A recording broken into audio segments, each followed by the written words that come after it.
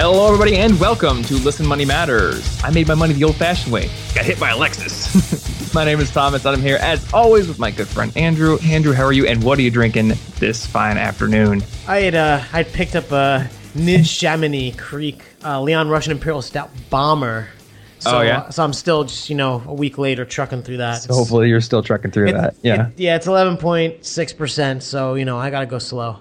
That's a hefty beer. Yeah, and it's like a meal in a bottle, basically. That's what it sounds like. Yeah, last week we were talking about how it's like a Boy Scout dessert in a bottle. Graham crackers and chocolate and marshmallows. Seriously. I can only imagine like the vat of beer that they're brewing that thing in. It's just like... They have to have like... Kind of sounds disgusting when I'm thinking about it. It's like all mixed together in liquid. Just melt the chocolate in, the marshmallows, a little sprinkle of hops, and then bottle it. Just a little bit. I'm pretty sure that's how it's they do beer in quotes, but it's actually just hot chocolate with marshmallow bits in it.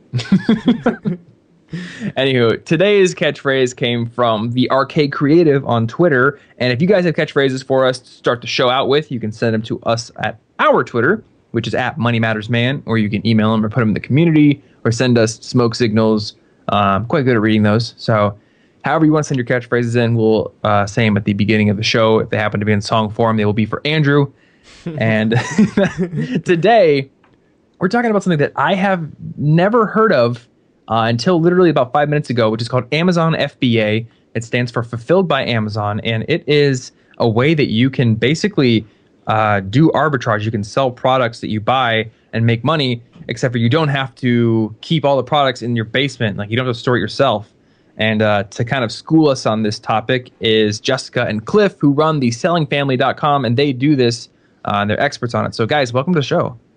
Thanks for having us. Yeah, glad to be here. Yeah, glad to have you guys on the show. So I'm really curious, like, what exactly is Amazon FBA, and like, what do you have to pay, and what do you guys have to do to sell products? Cool, good question. So you said we don't have to have stuff in our basement, right? So everybody knows somebody who sells on eBay, right? Yeah. Okay, so it's not like that. But that's the only thing people ever can compare it to. So I just want to say, like, we do spring cleaning here every year, and we try and like sell our stuff on eBay. And I hate listing the stuff because it's such a pain in the ass. I mean, exactly. Yeah. It really sucks. I mean, we make our money on our stuff, but it just really sucks. And my closest approximation of this is like the game and like magic card shops in my college town. Like, they'd have a dude who's just on a computer selling their excess inventory on eBay all day. Oh my God. That's funny. Yeah, so actually I started on eBay, and then I realized, like, this is really a pain, and how am I supposed to make a whole bunch of money if I'm selling all of these products, but I have to ship them myself and list them myself? Because that takes a really long time. So then I realized that there was this other thing called Amazon, like light bulb moment. Now everybody knows what Amazon.com is, right? I hope so. How long have you guys been doing this, actually? Well, I actually started in 2010. Okay. So it's been a good long while. It's been a while, yeah. And then I joined in 2011. Okay. And are you guys doing it full time now? Yep. Oh, that's awesome. Yeah. Cool. So we don't have other real jobs. I mean, I know you're going to enlighten me, but my conception of it is still like you're listing items and having to type in a bunch of stuff. So it sounds like a job to me. But how is it easier than eBay, other than the fact that you don't have to store your stuff? Right. So on eBay, like, you have to create your own listings. You have to ship each individual item, and you keep it all at your house. So if you want to sell 20 things a day, then you're going to be shipping out 20 items a day. With Amazon, it's completely different, because as a buyer, if you look on Amazon and you search for something, you come to one product page, and then there's a whole bunch of sellers listed on that page. So for us, we're just one of those sellers on any given product page. So we don't actually have to create that product page, which is different than eBay, because it's already there, right? So all we have to do is say, we have this board game. So we have 10 Risk board games, for example.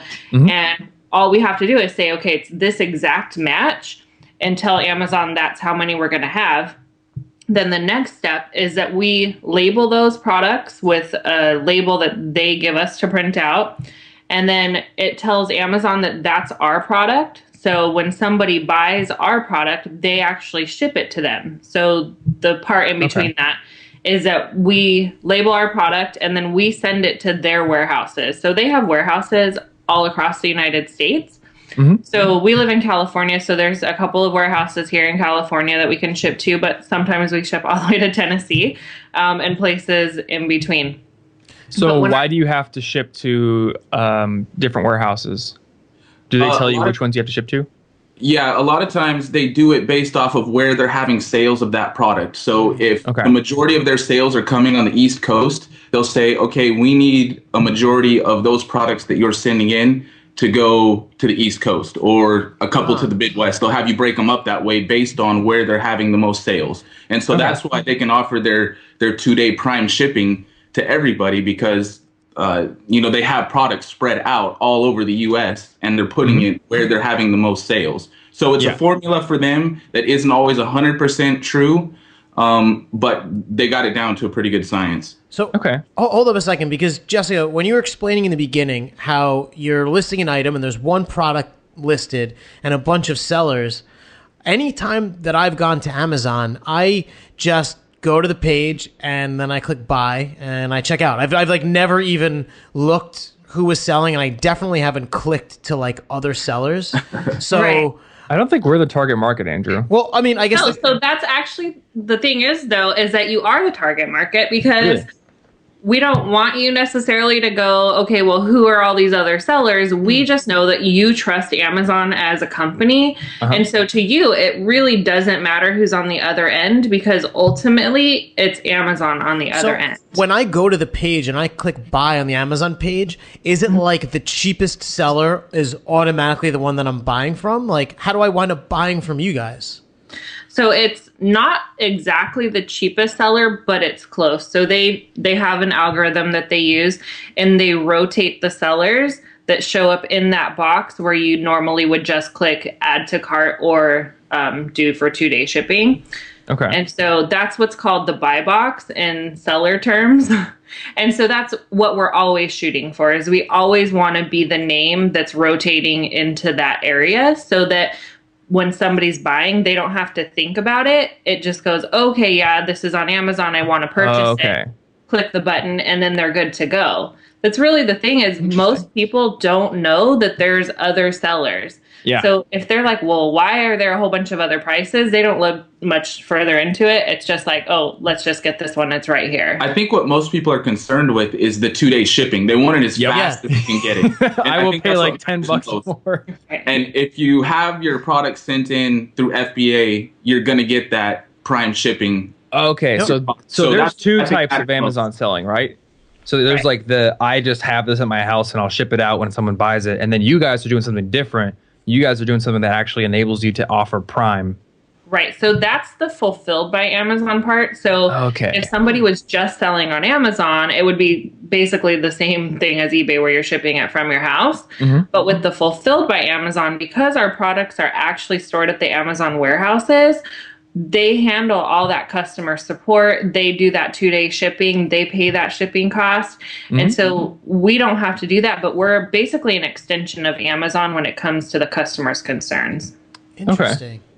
So I wonder, like, there's fulfilled by Amazon, but there's also just Amazon itself, right? It's not like all of their products are coming from people like you finding and selling products and shipping them to their warehouses.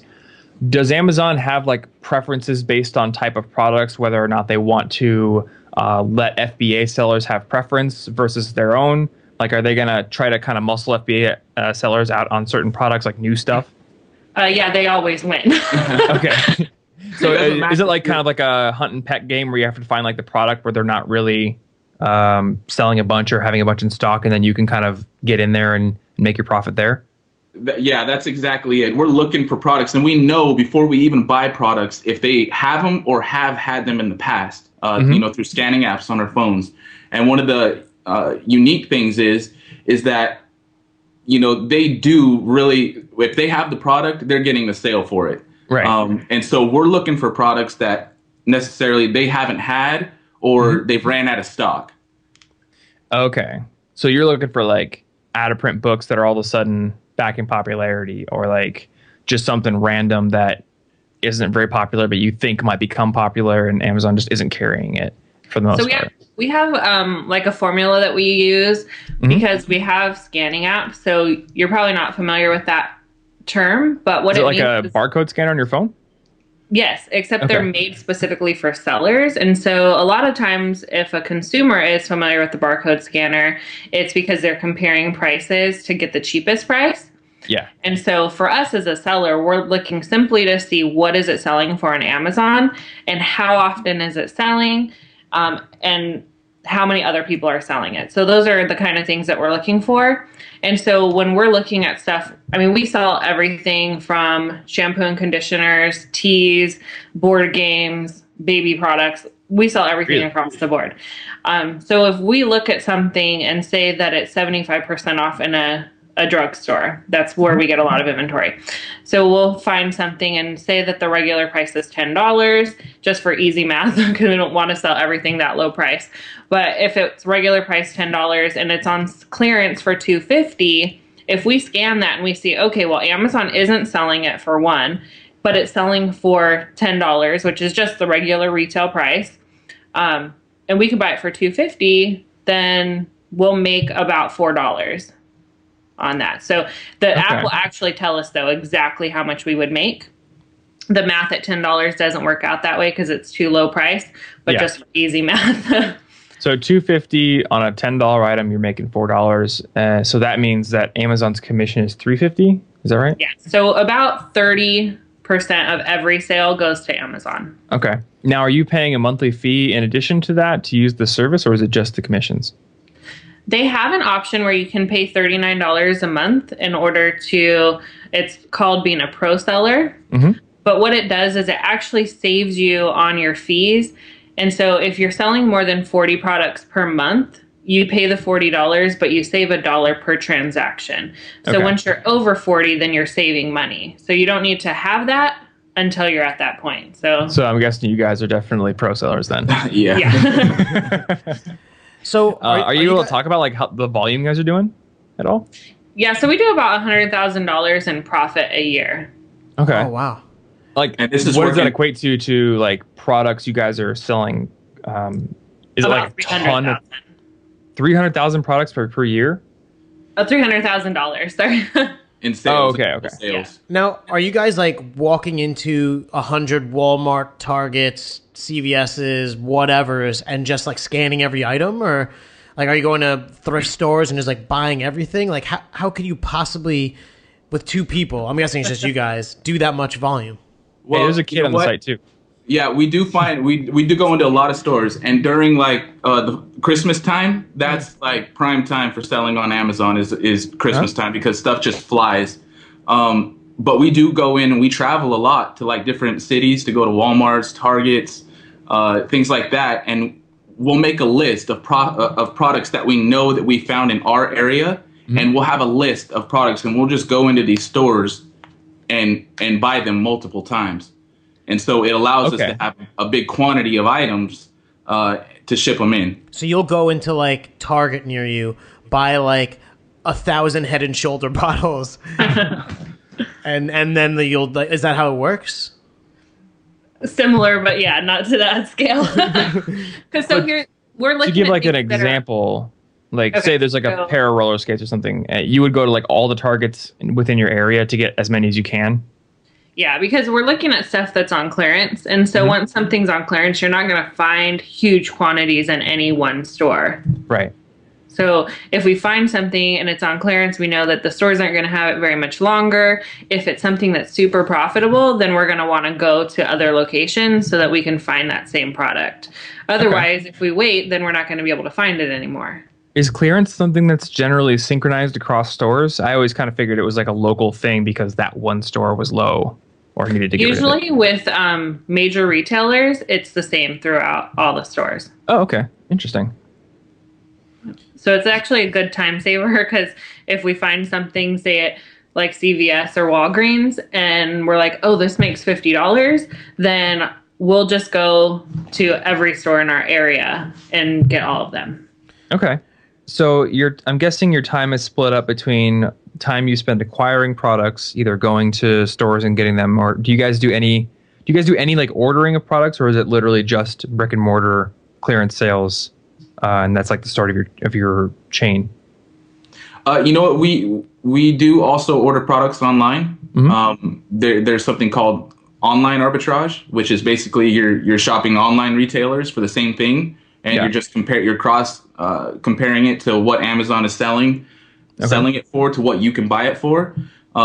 It's a little bit tougher, I think, than retail arbitrage. The margins of profit are usually thinner because there's more people looking online than actually walking into a brick and mortar store. So there's a little bit more competition, but yeah, we do order products online in bulk to come to us.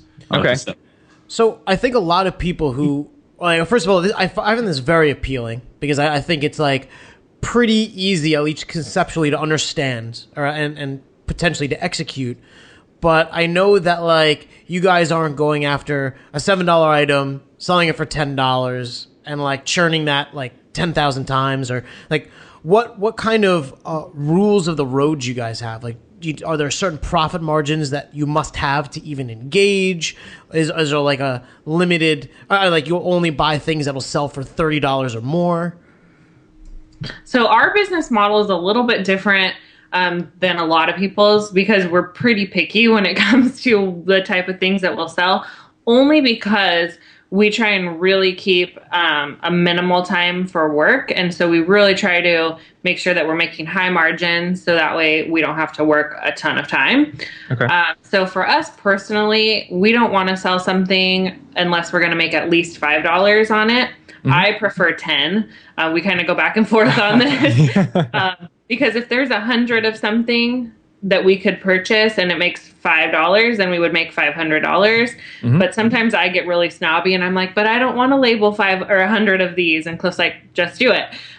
So I would prefer a $10 minimum for my profit margin. But we do know a lot of sellers out there that churn $1 to $2 profits all day long, and that's their business model. And it's the same in the retail world. You know, Walmart has the cheapest known for the cheapest prices on a lot of stuff, and they're selling a lot more of it, but at a lower profit than, say, Target. You know, Target's usually considered like a step up, but a lot of times I would assume that they're around the same amount of profit because, you know, Target's making more profit per item, but they're not selling as much, where Walmart is having the cheapest price but flipping a lot of it. And it's the same thing. It just comes down to how you want to run your business. If you're comfortable making $1 or $2 on an item, that's for you to decide. So to make higher margins, you guys have to purposely seek out either rarer items, or you have to be a lot more deliberate about the timing, right? We're just pickier on what we choose to buy. And so for every, you know, we may go into a store and scan 100 things, and there may be 15 things that would have made $5, but only 3 that make 10. And so some people would choose to purchase all 15 or 20 of those things, but we may only choose to pick the top of them. And when you say 15 or 20 things, do you mean 15 or 20 types of things or individual items? Different things. Okay, so if there was like different types of things, then you'd buy them out of that entire type of thing. Right. Okay, so say you're in the store, you've identified 3 products that will get you a $10 margin, you've identified 15 that will get you the $5 margin. You're already in the store, so what is the bottleneck that prevents you from buying everything there? Is it just the time it takes to label and ship it all? Yeah, it really is the time and the effort, because like Jessica said, we really try and limit our hours. It's just the 2 of us, and during the holiday times, we have a couple extra people that help us out. But and we try and work anywhere between 10 to 20 hours a week. That's like our goal. Really? We've really tried to build like a lifestyle business where we spend time with our family, and you know, we could really ramp our sales up to, you know, if we wanted to, but we're not looking to be those type of sellers. We would rather work less and make a decent income and spend time together is what we've chosen. But it really is just the effort and the time to label it is what we're looking at. Yeah, and so that was going to lead me into my next question is like, is there a point at which you can bring extra people on to help with the labeling or to help with other aspects of the business that would allow you to take on lower margin items without a whole lot of extra effort? Yeah, that's totally a possibility and an option. It's just not something that we've chosen to do at this point. Okay. I mean, hey, I was assuming you guys were spending at least 40 hours a week on this, but if you're doing 10 to 20 hours a week, making $100K a year, like that's awesome. And totally like more power to you to be picky if you can make it work on, that many hours. Can you explain like what goes into the listing, and labeling and shipping of the item? I mean, do you just like get a bottle of Head and Shoulders, like Amazon it, get the thing? Can you explain the process? Sure. Okay, so the first step is that we find the product and then we purchase it and bring it home.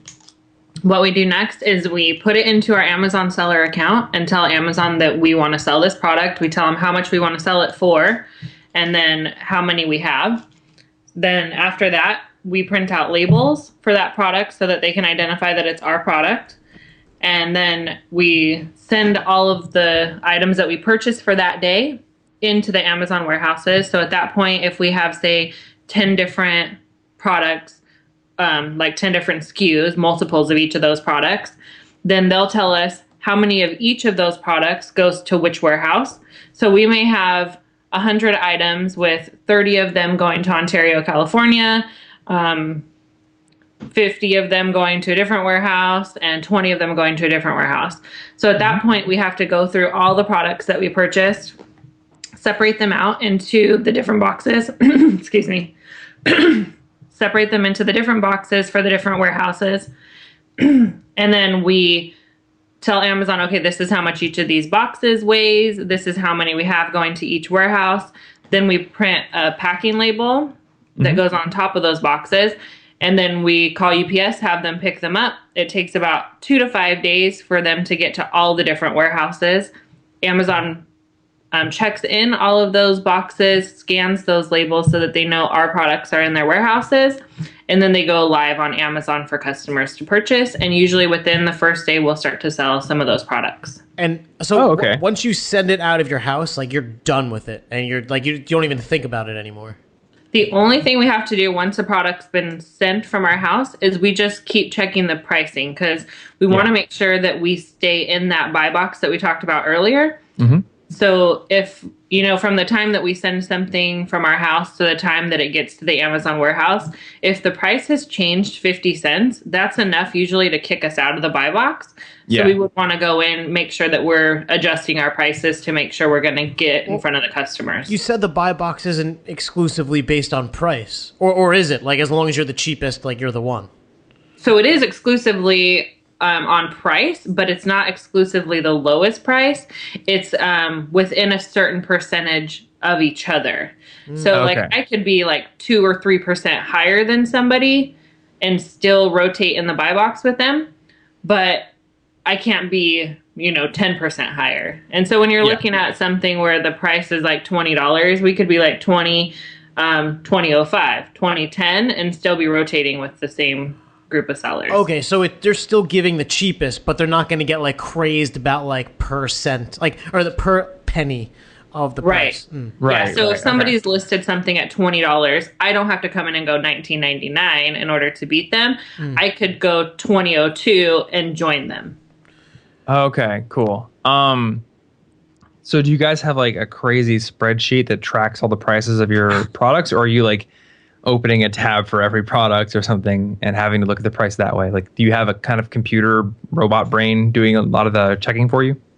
No. So I usually reprice all my stuff manually. And what I do is I code my SKU. Like, we can put our own SKU of like an inventory SKU. And so I put how much I paid for the item. And then I can just see that whenever I go to reprice. But there's actually like tools that you can use where you put your cost of the product and it will tell you, you can go down to this price and still make a profit, and they'll even automatically reprice for you. We just don't use a repricer personally. Why not? Okay. I'm kind of a control freak. So you're just afraid of the robotic overlords. Is that the... It's not really afraid, but I like to really think about if I'm going to change a price or I like to look at other sellers and see, okay, well, if this seller only has 2 of something, I'm not going to drop my price $5 and match them. Oh, that makes sense. It's going to sell out in a couple days. But if I'm using a computer to do that, they would just match that price, and then I would just stay at that low price. So hey, you Andrew, probably make a little bit more profit if you do it that way. Right. Yes. Andrew, why don't you code an app that takes the competition's inventory into account? I think that we need to do Cha-ching. this. But actually, I just found a good example of what you guys are talking about. I'm looking at this Nikon camera, and the thing that's in the buy box is like $132.95 or $134.95, and there's like all these fulfillment by Amazon companies that are like a little bit less, like $132.70, even like $2 less. But it looks like that buy box does rotate, so you don't have to be the absolutely lowest price. You just gotta be. Correct. And looks that like most of really these helps. Yeah. It helps because if it was always the low price, then everybody would always be fighting to be the lowest price. And ultimately, what's that going to do is just drop the price. Yeah, it would just be race to the bottom, which doesn't help Amazon not that much either. So that makes sense. So you guys actually call UPS up and they come to your house? Like you don't have to drive to the UPS store? No, yeah, we call them up and they come pick up at our house, at our doorstep. It is a fee that they charge you per month. It's called a smart pickup. A lot of people, one of the main questions they ask is like, can I just drop my boxes off at an Amazon warehouse? They're like right down the street from me. And the answer is no, that Amazon does not allow you to just drive up to their warehouse and say, here's my stuff. And the main thing too is because it's going to multiple warehouses. Yeah. So they don't really allow you to do that. But yeah, UPS comes right to your doorstep and picks it up. We've had times where they've sent a full truck just for us during the holiday times. Oh, wow. Interesting. Wow. So, yeah, we have a UPS driver on text. So it's like, don't come until 5:30 today. It sounds like there's a lot of logistics, like with the shipping piece. What happens if you like screw it up? Like send something to Ontario that should have went to Tennessee? They give you like a bright red warning. They'll catch it, really is what happens. Okay. And what, send it back to you then? No, they'll just check it into what the warehouse it gets to. And again. And if it does, they'll charge you a small like pick and pack fee or something like that. They'll charge you a small fee to just if it becomes a problem and you keep sending stuff to different places, they'll do that small fee. Okay. So you guys are you have to get good at it basically. Otherwise you're going to be losing margin. Right. We've been doing this for a while. It rarely happens to us, but it still does. You know, we're human. So but you know, when you first start out, that is another fear that people have too. You know, just double and triple checking usually, you know, shouldn't have problems. Yeah, it's not. I mean, it really isn't that hard. It's hard to explain over voice, but if you're looking at it right in front of you, it's pretty much like it just is easier to do. Do you guys have like a system set up in your house for like sorting boxes into specific destinations? Like maybe there's like one corner of a room that's Tennessee warehouse, like that kind of thing? Yeah, we just put the boxes out and then we'll just put the products where they go. Okay. Yeah, it's just we'll label, okay, this is this warehouse, that warehouse, and we'll have like little sticky notes on them. And then, you know, Jessica will say, okay, we got 10 to go into here. I'll go grab 10, put them in that box. We got 5 going to there. You know, it's simple, you know, simple math. It's not too difficult, but, you know, sometimes mistakes happen.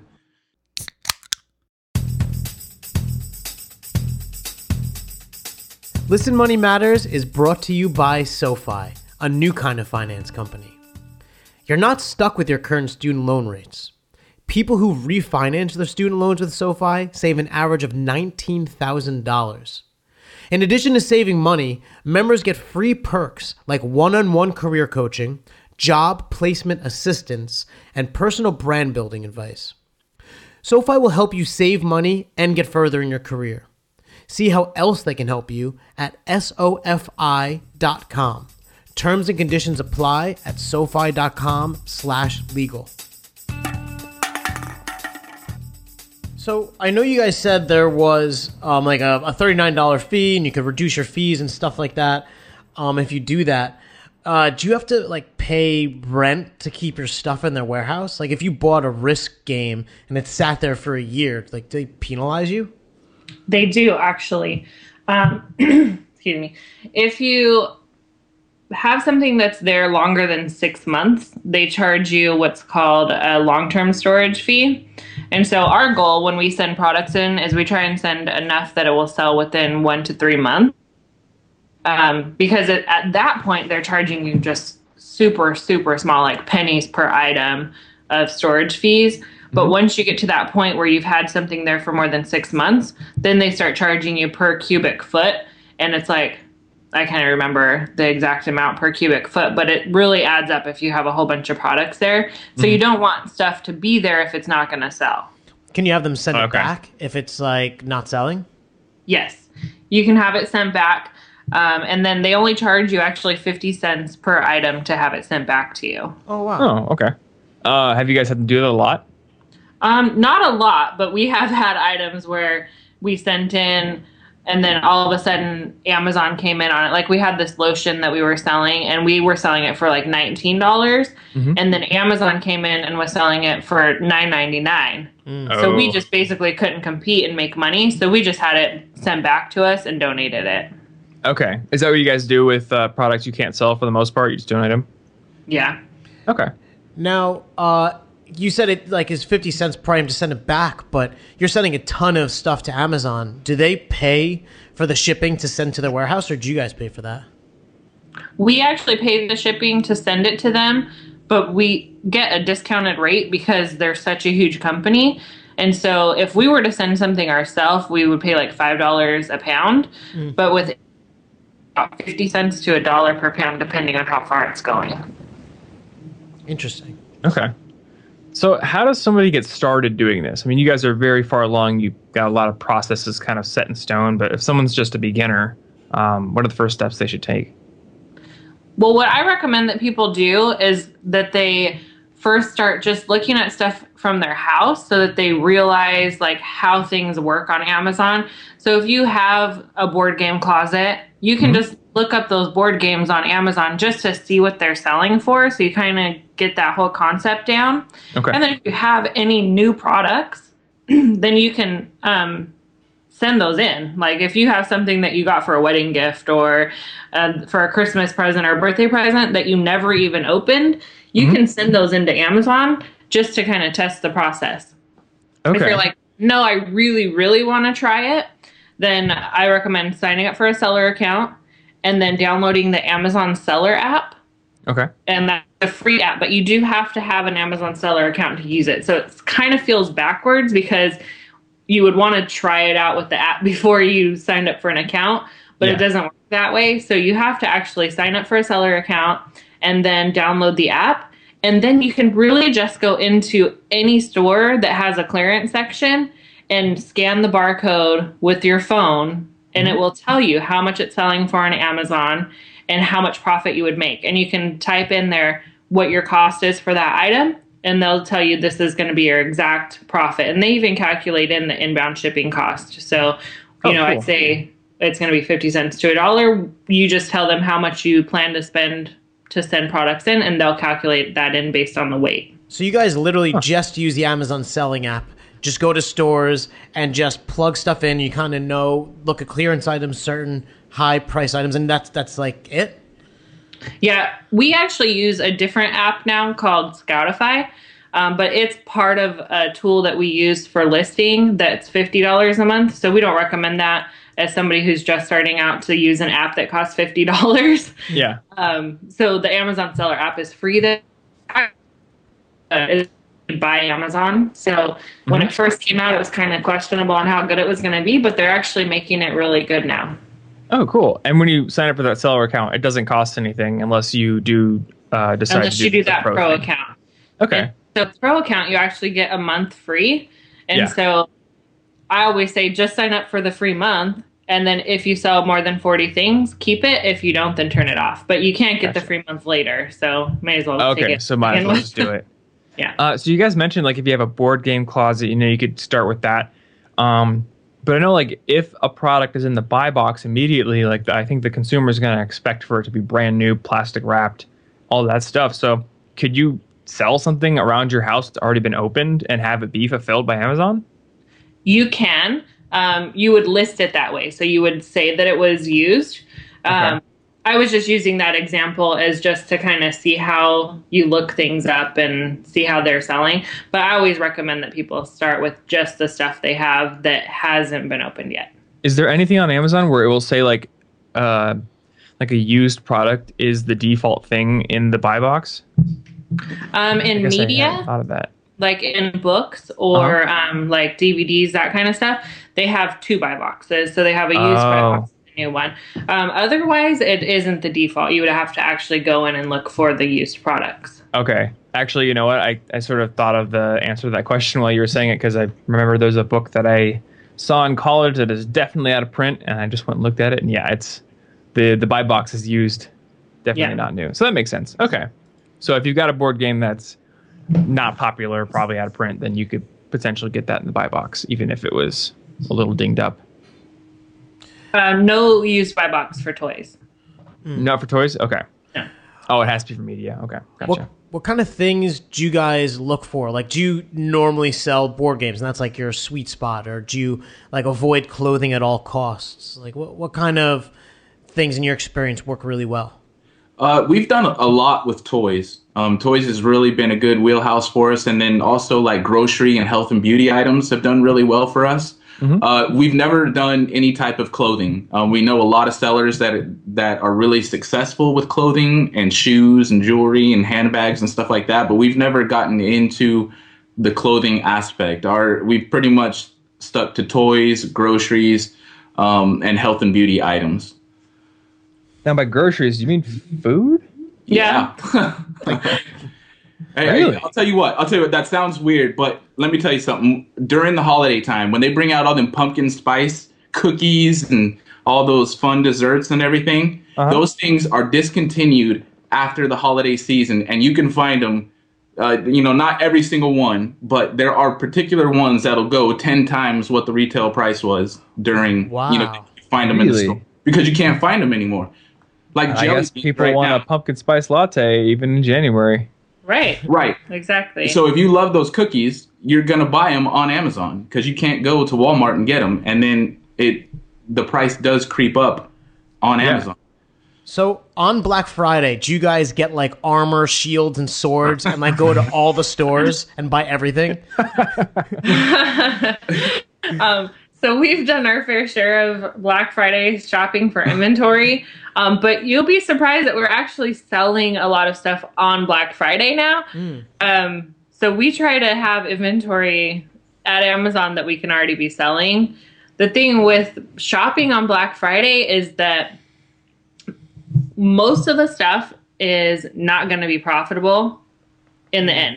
So if Amazon or if, Toys R Us is selling it, you know how they do like those games for like $3 every year? Right. Well, Amazon usually isn't even selling them for more than $10. And so the margins are just so small on a lot of the things that are like doorbusters. Okay. But we do usually find like 3 or 4 things that we'll go in and look for. But we're looking for things that are not like front page of the Black Friday ad. We're looking at stuff where it's popular, but maybe it's 50% off and it's selling for a little bit more than retail on Amazon. It's kind of a whole different ball game when it comes to selling in fourth quarter than it is right now. So we basically there's like a switch on our business where we go from selling clearance products that we can purchase just off the clearance shelf to doing like straight up off the shelf arbitrage, where we'll buy something and pay just the normal like sale price for it. And then we mark it up on Amazon, because you know how stuff goes for more. There's always those toys that you can't really find in the store, but then you can find them for more online. So we're kind of those hated people during Christmas time because we're selling dolls for $30 that should cost 10. But as long as people pay them. Well, yeah, that's the thing too, is like a lot of people are like, I can't believe that people would pay way more online on Amazon for products that they could just go to the store and get it. But I think a lot of people need to remember that everyone's time is valuable to them. And to go out to a store during the holiday times and try and find a doll for your little girl and, go to 3 or 4 different stores and spend a couple hours looking for it to not find it, we found that a lot of people will pay 2 to 3 times more for that particular doll online on Amazon, so they don't have to spend time going for it. It comes right to their doorstep. We're really offering a good, convenient service to these people that don't want to go out in the crowds. I was going to say, I'm that person. There's no way you would find me going to all these stores. I would just buy it online or pay like a TaskRabbit to go and find it. Right. I wish And I you had know what? TaskRabbit here. That's how we are now too. Like we're like, we'll go out and search for everybody else's stuff except for our own. Okay, so let's imagine that I'm just like a normal guy. I'm definitely not a prodigy like Thomas is, and I just kind of, I could do normal stuff. I'm not super ambitious. How much time and effort do you think it would take me to ramp up to like $1,000 a month with Amazon FBA? Well, you can do $1,000 a month. I would say for sure part-time. When we first started, we did treat it more like a full-time business. And so we would work about 40 hours a week in order to make like full-time income. Mm-hmm. So it's just over time, we've gotten to the point where we don't have to spend as much because we make so much in the fourth quarter also. But we have people who work Amazon as like a second income. So they're working a full-time job and then they're doing Amazon on the side and make between like $500 and $2,000 a month just working it as a part-time business. Gotcha. So one question I just thought about, and you guys don't have to like tell me exactly, but where do you guys live and like what's your proximity to the amount of stores you have access to? Because I would imagine like somebody living out in like the country might have trouble doing this at any sort of scale if they only have like one Walmart within the like a 20-mile radius. Right. So that's a good point. We live in California, Central Valley area. And so we live in a small town where there aren't Targets or Walmarts or anything, but we're surrounded by a whole bunch of big towns. Okay. And so we could get to like 5 Targets if we drove like an hour in a circle. We would hit like 5. Gotcha. Okay. Because I was thinking about that. Go ahead. People who do live in areas that are more secluded, they have to make it a trip to get somewhere where they can go to a bunch of different stores. Or that's why a lot of people do the online arbitrage and just are okay with getting the smaller margins because that stuff comes right to your house and you can just send it right back into Amazon. You don't have to like go to all these different stores because obviously if you have to drive an hour each way to make this for us, but that's why there's other options too. Yeah, exactly. I would imagine the gas cost is going to be a pretty big factor depending on what your volume is. Because the fewer products you sell, the more that gas eats into what you're going to make. Right. And I just thought of this funny story. When Cliff and I originally, like when it was like about a year into when we were selling, we found this tea at Big Lots. And it was like Crystal Light. And you know how they have the packets, the flavor packets? Yeah. And so we found these discontinued flavor packets, and they were like $2 at Big Lots. Yeah, for a bottle of them. And they were selling on Amazon in packs of 6 for like $60. What? Oh my gosh. And so, I mean, those are like the exceptions, right? Like those don't happen all the time. But we were like, this is crazy, So we drove, so we live a couple hours from Fresno and about an hour from Sacramento, like right in the middle. And so we did for like 2 weeks straight, we were going to every Big Lots that we could find. So one day we went from where we live all the way to Fresno and stopped at every Big Lots in between. And then we went to the Bay Area and did all the Big Lots there. Then we went to Sacramento. And then we even drove all the way to Reno. To Nevada. We went to see our friends in Nevada and stopped at every store on the way there. But you know what? We made, what did we make? Like $20,000? Yeah, just on that one item. Oh my gosh. But we had hundreds of them. We had each store we would find only like 10 to 20 packets.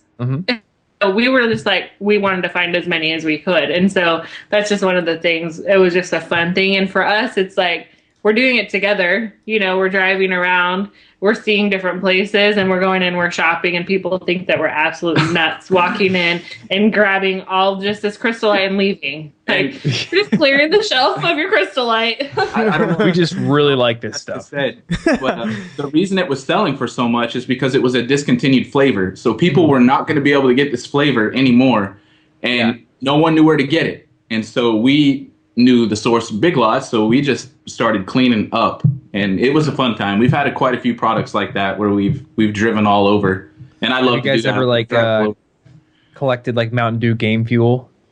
I have, yes, for like the video games I play. Yeah, like that was. I don't drink Mountain Dew anymore, but in college, I remember when like the Halo 3 Game Fuel came out, and we were like in love with it, and then it ended, and we were like, where'd all the Game Fuel go? Like, that's the only good flavor of Mountain Dew. So I remember, I still got unopened 12 packs in my game room downstairs of that Halo 3 Game Fuel, just sitting there. I'm a Halo collector. Are you serious? So, oh yeah, man. No joke. One time per year, my friends and I, we have like a nostalgia night where we get the closest thing we can to a bottle of Game Fuel. Hopefully it's out at the time, and then we play Halo 3 and listen to Linkin Park. And then regret it the next day. Oh, man. Oh, that's cool. And that Crystal Light story is really cool. I mean, I'm guessing the crazy high margin things are very, very rare, but... Guys, why... so it sounds like the way that you guys do it, like the retail arbitrage does really well. But why don't you like go and source stuff from China? Because coming into this conversation, I knew nothing about this except for I thought that was the only way that you could do it. Well, again, it's an investment, not only with money but also with time. And with retail arbitrage, we found that it's the easiest way to get into selling on Amazon with little investment and little time put in. You know, when you start looking at products from China, and we have sourced a few products from China ourselves, that's just not our main way that we source products. But, you know, when you start sourcing from China, you have to deal with factories one-on-one. You have to have minimum orders placed that can run into the thousands of dollars upfront investment. And then a lot of times the product that you're buying is a copy of something that's already selling. So the products that you're getting aren't proven. That you'll have to create a listing for it, your own product listing with the stuff that you source from China. And a lot of times that listing isn't proven. So it takes a while for that product to get some traction on Amazon. So it's a little bit more time investment and money investment. And that's just something that we've chosen not to do, but is definitely a profitable business route for selling on Amazon. It's just something that we haven't chosen for ourselves. When we look at people who are starting their business at the same place that we were at when we got started and didn't have a lot of money, we think there's no way that we could have started sourcing from China and spending, $5,000-$10,000 off the bat. And that just isn't possible for a lot of people. And so we've just basically stayed true to what originally worked for us. And we find that a lot of people who start off with retail arbitrage, that they do go on to do other types of sourcing because they don't want to spend the time going 40 hours shopping. So they'll look at other avenues and maybe take a smaller margin, or they at that point have more money to invest. And so we've just found that for starting, that retail is just the lowest risk way to start on Amazon. Okay, cool. So for people that want to just get started, I mean, I'm guessing they can start Googling around or just grab the app and go to their nearest store and start doing stuff. But I know you guys also have some stuff on your website that can help accelerate that, right? Yeah, so we actually have a ton of free information. If you go to our website, thesellingfamily.com, you can search things like costs to get started or steps to get started. And we have a bunch of different articles that will just list that whole process that you can take to get started. For somebody who doesn't want to read a bunch of different posts, we actually have a step-by-step course that has over 10 hours of video, which is why we have a hard time explaining in 40 minutes how the whole thing works. Because literally there's over 10 hours of video that walk people through all these processes. And so that's our Amazon Bootcamp, which is just our super step-by-step. So if somebody doesn't like to piecemeal things together, then that's what we recommend. If somebody just needs like simple direction, then just look at the articles that we have on our website. Okay. Yeah, I'm looking at one of them right now. It's a big list of stores people can check out for sourcing stuff. That's awesome. Yeah. Cool. Well, guys, thank you so much for coming on the show. Besides your website, is there anywhere else people can connect with you? Social media, maybe? We have a free Facebook group, and you can find that if you go to the sellingfamilycommunity.com. It will redirect to the Facebook group. And then the Selling Family, if you search that, you'll come to our business page. But, like the business pages on Facebook, you never see the updates. So we're kind of doing everything in the group now. Okay, awesome. Well, guys, hopefully you found this episode useful. Andrew, do you have anything before we head out on this one? I'm good. I think I'm going to start. Cool. If you guys have any extra questions, you can ask them over at their Facebook community. Also, our email is listenmoneymatters@gmail.com, or you can join our community of money nerds over at listenmoneymatters.com/join, and also get our favorite tools and apps, resources, and all of the other stuff you can use to improve your personal finance over at our toolbox, listenmoneymatters.com/toolbox. And that's all we got. So thanks for listening, and we will see you in the next episode. Later, everyone. Later, man.